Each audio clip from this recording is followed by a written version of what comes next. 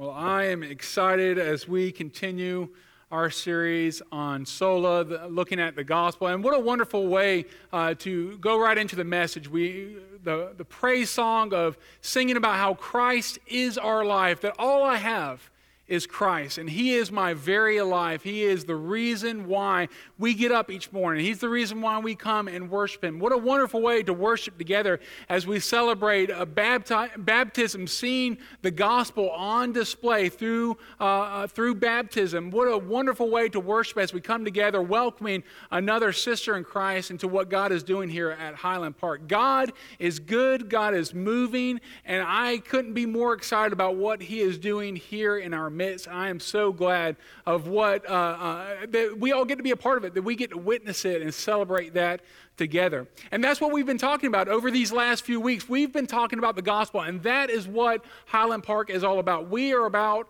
the gospel. We are about bringing more and more people into a closer and closer relationship with Jesus Christ. And we said at the outset of this series that the gospel, as we understand it in the Protestant faith, is centered around five pillars that we see all throughout Scripture.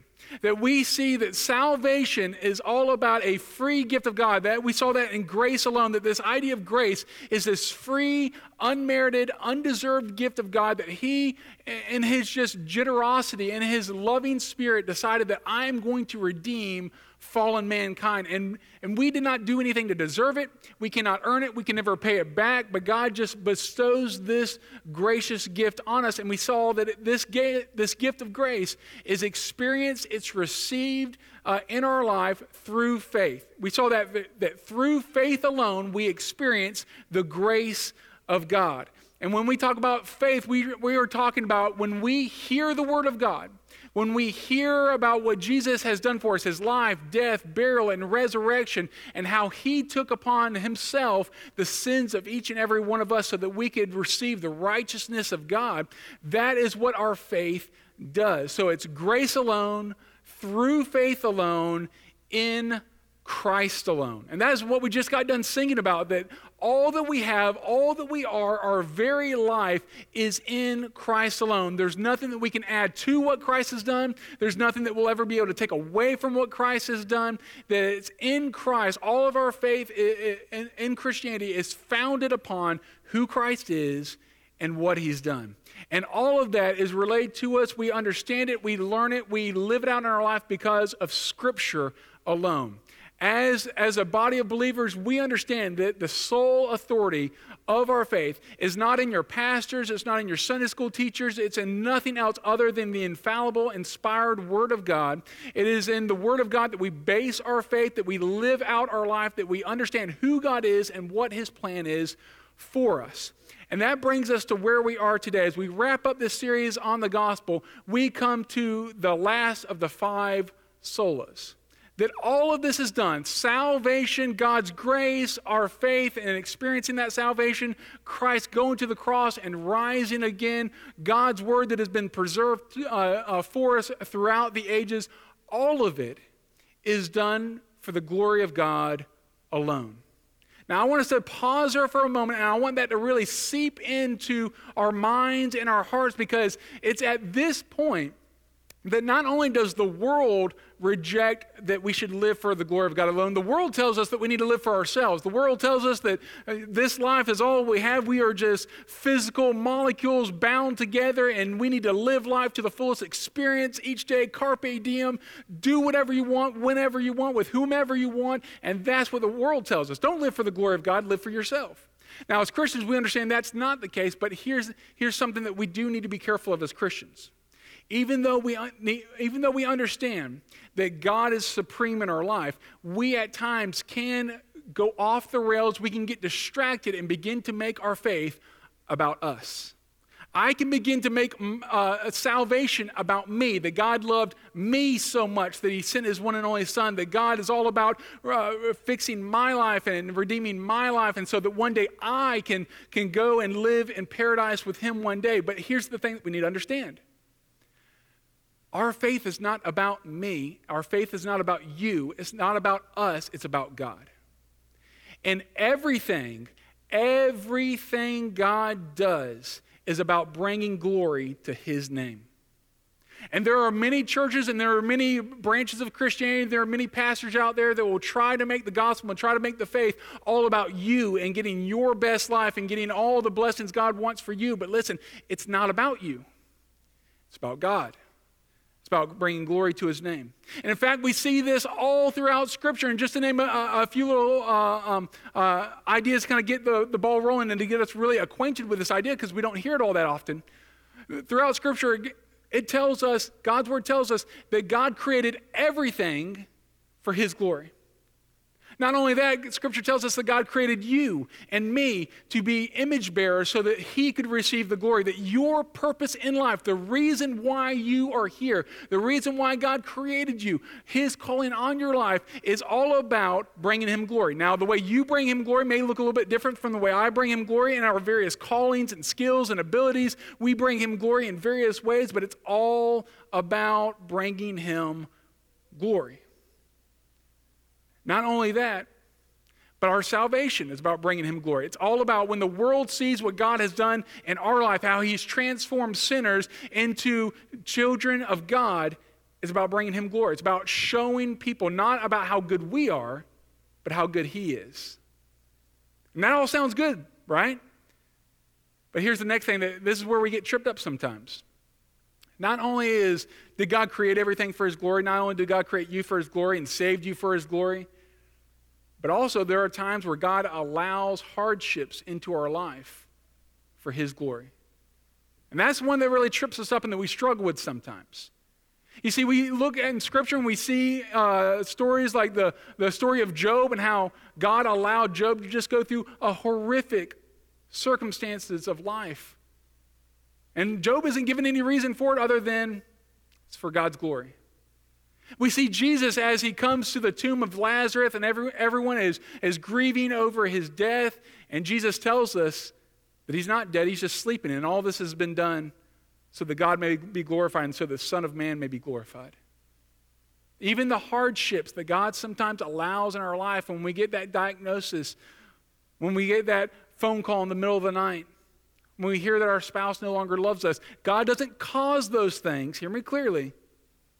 But even in the hardships, God wants to be glorified because he wants to show that he is there for us, that he loves us, that he provides for us, that he is faithful, that he's kind, that he's generous, that he's just. God wants to show the world who he is, and we are walking billboards for God's glory.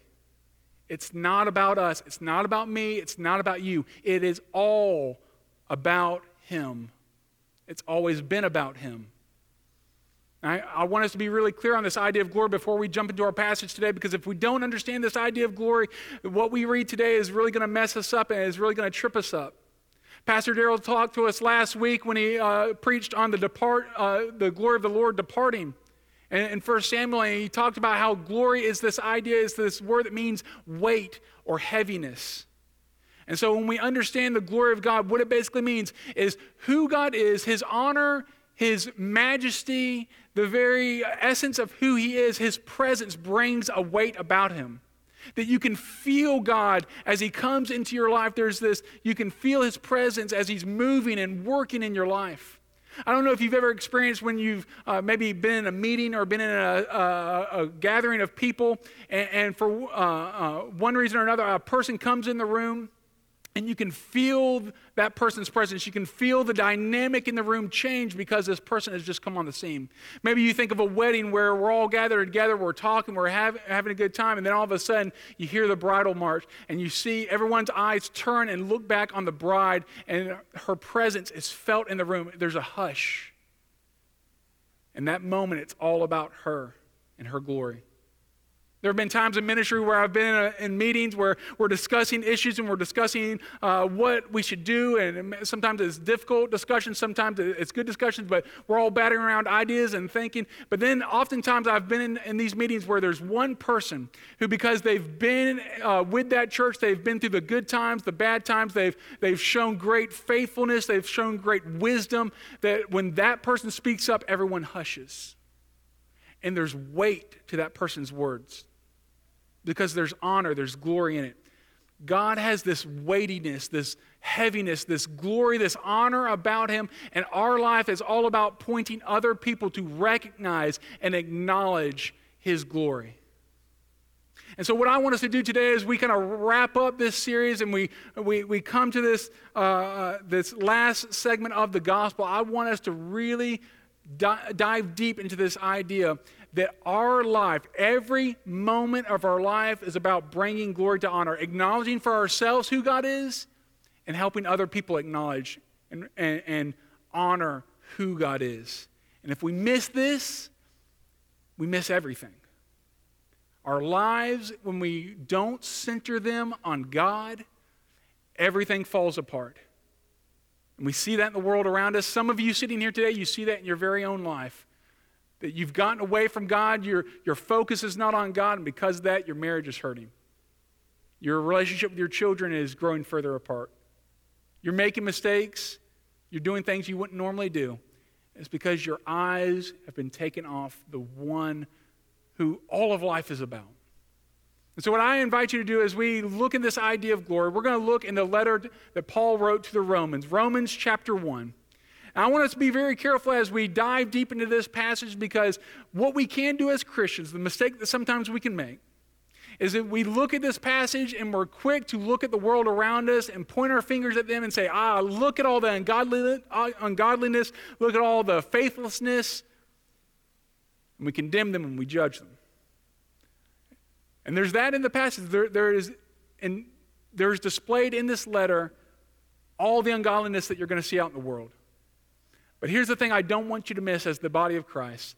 I don't want you to miss that we as Christians can also get our eyes off of God. We as Christians and we as the church, we can stop making God the center of everything that we do.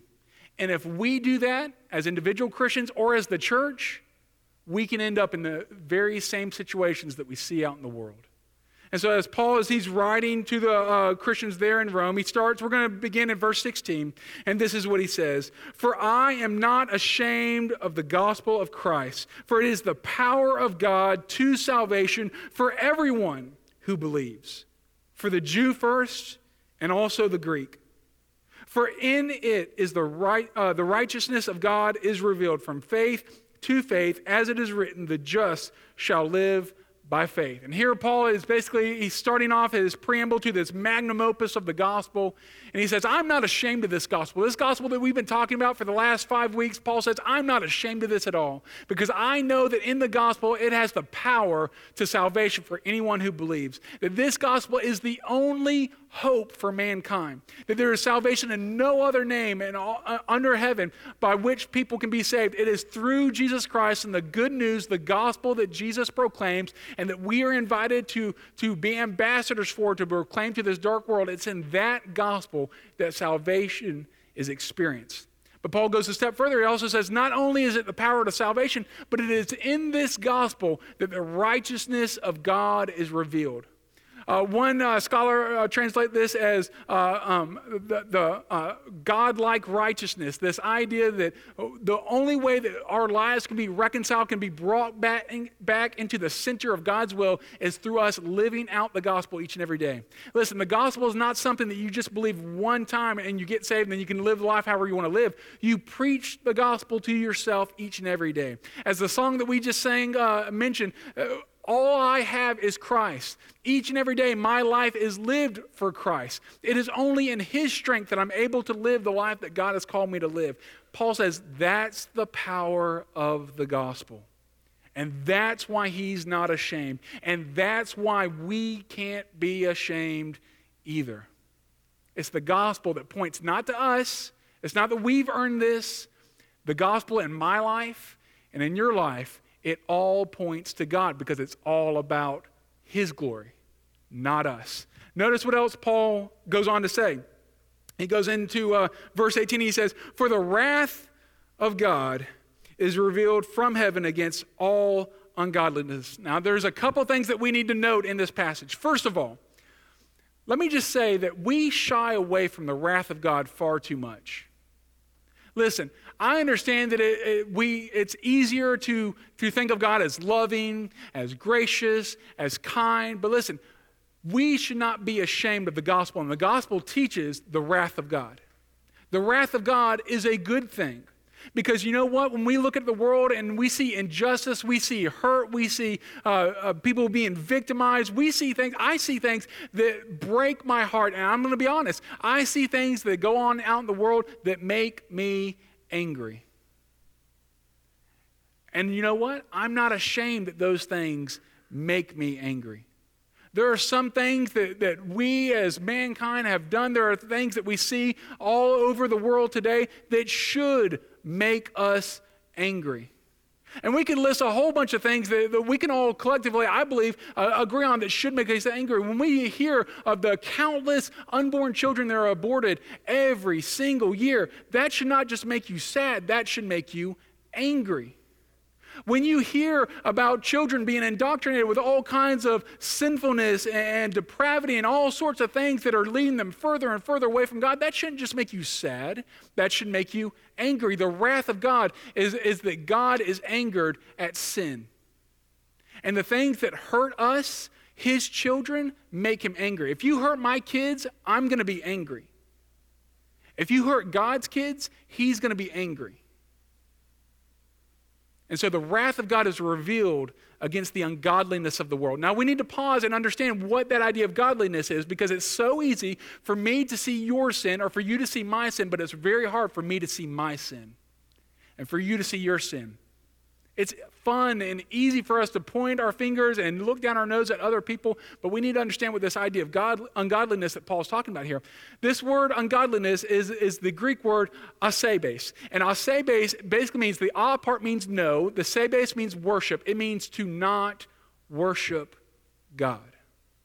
So what Paul is saying here is when he says the wrath of God is revealed against all ungodliness, it means the wrath of God is revealed against all those who do not have God as the center of their life, who do not worship God. Now, I'm not talking about coming here on Sunday mornings and worshiping. It's not as though this act of coming together and singing some songs here one day a week is what's going to keep the wrath of God away. That's not what it's about. See, every single thing that we do, every word that we speak, every thought in our life, every action from day to day, moment to moment, should be about bringing God glory, pointing the world to God, showing who God is, how loving he is, how generous he is, how kind he is. And when our life is not about God, when our life begins to be bent and turned inward and it's about me, or it's about something else or someone else other than God, then that is ungodliness. And it's that angers God. Now, why would that anger God? The reason it angers God, and this is what Paul is going to flesh out in the next few verses, is when you take God off the throne of your heart, off the throne of your life, and you replace him with something else, then everything else in your life falls apart because you were created to glorify him. So I want you to notice what he says next. He says, and unrighteousness of men. So the wrath of God is revealed against heaven, against all ungodliness and unrighteousness of men who suppress the truth in unrighteousness. Because what may be known of God is manifest in them, for God has shown it to them. For since the creation of the world, his invisible attributes are clearly seen, being understood by the things that are made, even his eternal power and Godhead, so that they are without excuse. Now, here's what Paul is getting at here. The argument he's making. He says, every single person has ample evidence of God. You can see it displayed throughout all of creation. You can see it in all the things that God has made. You can see his fingerprints. You can see his handiwork. You can see his power and his might. Not only that, but you can see that God has written his moral law in the human heart. Every person knows murder is wrong. They know stealing is wrong. We understand that there is a conscience. God has given each and every one of us a conscience that pricks our hearts and pricks our minds when we do what is wrong, guiding us back to him. Every person has ample evidence of who God is, but Paul says they suppress that truth with unrighteousness. Listen, people are not born atheists. They are taught to be atheists. There is plenty evidence for God. God wants us to know who he is and what he is like. And so he has displayed that for all people, but they have rejected that. Not only they have rejected that, we have rejected that. We were in the same predicament of the people that Paul describes here in just a few moments. So we cannot point our fingers at any one of them because they are just like us and we are just like them. We were running from God, and maybe their sin looks a little bit different than mine, but we were all in the same boat of not giving God the glory. In fact, notice what Paul says here next. He says, they were without excuse because although they knew God, they did not, catch that line, glorify him as God, nor were they thankful, but they became futile in their thoughts, and their foolish hearts were darkened. Professing to be wise, they became fools. And they changed the glory of the incorruptible God into the image made in the likeness of corruptible man and birds and four-footed animals and creeping things. He says, once they stopped glorifying God, once their lives stopped being all about God and centered on God, then they became foolish. All of sin stems from this idea that we don't recognize God as who he is. When God stops being God, then man can start being God. And when man starts being God, what is wise begins looking foolish, and what is foolish begins looking like wisdom. And we could stand here and we could point our fingers at all the foolishness and craziness in the world, and I would be right there along with you, because when I look at the things that are going on in the world and when I see the direction that the world is going, I think the world is insane. The world is going crazy. None of it makes any sense. And it's all because they stopped acknowledging God as God. They stopped recognizing and giving thanks to the Creator who's made all of this. But again, I don't want us to direct our attention at those in the world. I want us to guard our own lives, because I am convinced that we as the body of Christ can get in the exact same situation if we as Christians and if we as the church forget that it's all about God. If we go along and we are now moving in a direction that it's all about ministries, keeping these ministries open, and these ministries are building bigger and better buildings, or attracting greater and greater crowds, if it begins to get more about that than it is about bringing glory to God, then we are no better than the world. And we've gotten off track in our lives, in our ministry, in our church, and the gospel work that God has called us to will fall apart. It's all about God's glory. It doesn't matter how many people come, how big the buildings get, what kind of ministries we have. If God is not glorified, then we are wasting our time. And so it's all about the glory of God. And what looks like wisdom could be foolishness if it's not directed at God. I don't care what kind of fads and trends are going on and what looks like the latest and greatest parenting technique or ministry technique or anything else that's going on in the world. If it's not about God and bringing glory to him and pointing more and more people to him, then we've lost track. We've lost sight. So what I want us to do is we dig into these next few verses, and this is where a lot of Christians can get derailed because we want to look at the world. I want us to make sure we're looking at our own hearts first. Let's take the plank out of our own eye before we start trying to take the speck out of someone else's eye. So notice what he says here in verse 18. I'm sorry, not verse 18. Jump down real quick to verse 24. It says, therefore, in light of what he's just said, in light of how people have stopped honoring God and keeping God at the center of their life, notice he says, therefore, in light of that, God gave them over. It says, God has given them over to uncleanliness, to the lust of their hearts, to dishonor their bodies amongst themselves, who exchanged the truth of God for a lie and worship and serve the creature rather than the Creator, who is blessed forever. Amen. Now, if you highlight or underline your Bible, I want to encourage you to highlight or underline that phrase, God gave them over.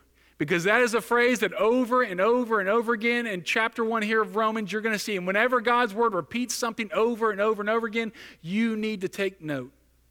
Because here's what's going on that Paul is trying to draw our attention to. He says when God is no longer the center of everything you do, when you take God out of the center of your life, out of the center of your marriage, out of the center of your homes, of your church, of whatever it may be, when God is no longer the focus, and when your thinking becomes futile because you're not focused on God, God will give you over to whatever you want. See, God is the perfect gentleman. He's not going to force you into a relationship. He's not going to force you into some kind of compliance where you have to obey him. He says, listen, I'm standing on the edge of heaven and I'm calling to you and I'm warning you that there's disaster right ahead. Turn away, get away from that. Come back to me where it's safe, where it's secure, where there's peace. Come back to me, but he's not going to force you. And if you keep going that direction and if you keep following the desires of your heart rather than God, then God will give you over to that. There are some people today, and maybe you're dating someone that you know you shouldn't be with, and God is trying to warn you, get out of that relationship. Don't go any further. But you just have your heart set on him. He's Mr. Right or she's Mrs. Right, and you just keep going that direction. I'm warning you here. God will give that person to you, and it may be the worst decision you ever make. God may allow you to make that purchase that you'll end up regretting for years and years to come. When we get our eyes off of God and listening to his voice and making our lives all about him, he'll give you over to those things. See, God is not waiting to just squash you as you step out of obedience. He's there to warn you the disaster is right ahead. But are we listening? He says God gave them over. He says God gave them over to uncleanliness and the lust of their hearts. Notice what he goes on to say in verse 26. He says, for this reason, God gave them up. There's that phrase again. God gave them up. It's this continual downward spiral of not keeping God first. Gave them over to vile passions, for even their women exchanged the natural use for what is against nature. Likewise also the men, leaving the natural use of women, burned in their lust for one another, men with men committing what is shameful, and receiving in themselves the penalty of their error which was due. Again, this is just what Paul is describing here is in high definition in the culture around us. We can see it splashed across every news channel and newspaper around. And all it is, at its root, is people not acknowledging who God is and giving him glory. Not recognizing who he is. And we could sit here and I could stand here and we could talk all about same-sex marriage and how it's degrading the sanctity of marriage. We could talk about the LGBTQ movement. We could talk about how they have drag queen story hour and how it's indoctrinating our kids and all that sort of stuff. But here's the thing. We need to first, again, as I said, look at our own hearts. So let me just ask you a question. Have we as the church, and have you as an individual, as a child of God, have you been preserving the sanctity of marriage? Have you been a champion for the kind of marriage that God teaches about in his word? And not just vocally where you say it should, marriage should be between one man and one woman for life, but I'm talking about, are we championing marriage where the husband is the leader of the home, discipling and engaging his family for the glory of God, where the wife is supporting and encouraging her husband and championing him as he's the leader of the home, that we're coming together and we're not pawning off our kids on the school system, we're not pawning our kids off on the Sunday school teachers and the youth leaders, we're not pawning it off on the church, but we're discipling the kids. See, we can't point our fingers at what's going on in the world if we as the church aren't doing it ourselves. And so we have to ask ourselves, before we take the speck out of their eye, let's look at the plank in our own eye. Are we recognizing that God's the center of everything in our life? And are we doing the things, not just speaking the gospel, but showing the gospel in our homes and in our lives and in our workplaces and in our church? I wonder if the church is losing influence in America today because the church has lost focus that everything is about the glory of God. And that maybe, just maybe, if we as individual Christians and if we as a church, if we begin focusing on the glory of God, maybe God is still in the business of bringing revivals and transforming hearts and transforming lives. I believe he is. But I can't point my finger out at the people out in the world, and I can't point my finger at any one of you. I have to look at myself. Am I doing these things? And that's what Paul is getting at. Remember, he's writing not to the pagans there in Rome. He's writing to the church in Rome. And they were wrestling with their own divisions and their own bickering between Jews and Gentiles, and they were getting distracted, and their eyes were getting off the fact that it was all about the glory of God. And Paul is writing to them, reminding them of the gospel and reminding them to keep the main thing the main thing. And I believe that's the call that God wants each and every one of us to remember as well. Keep the main thing the main thing. So as we look at what Paul is writing here, as we think about the gospel, as we've looked over it over these past few weeks, do you believe the gospel the way Paul talks about the gospel? When he says, I'm not ashamed of the gospel, are we ashamed of the gospel? Are we proud of the gospel? Are we excited about the gospel? Do we recognize that the gospel is our very life, that it's the thing that keeps us going? Because if so, then let's go out there and let's live it. Let's go out there and display it. Let's not just talk about it, but let's show it. Let's be the hands and feet of God, and when the world sees our good works, they'll praise our Father who's in heaven. And so that's my prayer for each and every one of you. But I can't speak for you. I can't make that decision for you. I can only do it for myself. So for me, I'm going to preach the gospel with my words and with my life. And I won't do it perfectly. I'm going to mess up from time to time, but thankfully, it's not about me. It's about Him, His forgiveness and His grace. In just a moment, we're going to have a time of invitation. God is speaking to your hearts here in this place. You are here because God wanted you to hear this message. If you've never trusted Jesus Christ as your Lord and Savior, I beg you to trust Him today. Today is the day of salvation. This is good news.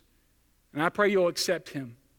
If you're here today and you're a Christian, you've gotten your eyes off the focus of God and you've made your life about something else other than God, my prayer is you'll hear God calling you back to Himself here today. But whatever God's calling you to, whatever He's speaking to your heart, you glorify Him as you respond in obedience to whatever He's laying on your heart. Let's go to the Lord in prayer. Heavenly Father, Lord, thank you so much for your goodness. Lord, you are so good, so generous to each and every one of us. And Father, I thank you for this time here that we can dig deep into your word, Lord. We can hear these truths, Lord, be reminded of these truths. And Father, I pray that you are calling us back to the gospel. Lord, that we would just not speak it and preach it, Lord, but we would live it. And Father, I know that you are still faithful, Lord, that when your people turn back to you, Lord, that when we live the life that you've called us to live, not in our strength, but in yours, Lord, that you will be lifted high. And Lord, that all people will be gathered to you. And so, Lord, we give you this time. We give you our very lives, and we just ask that you would be glorified in it. And we ask this all in Jesus' wonderful, holy, and precious name. Amen.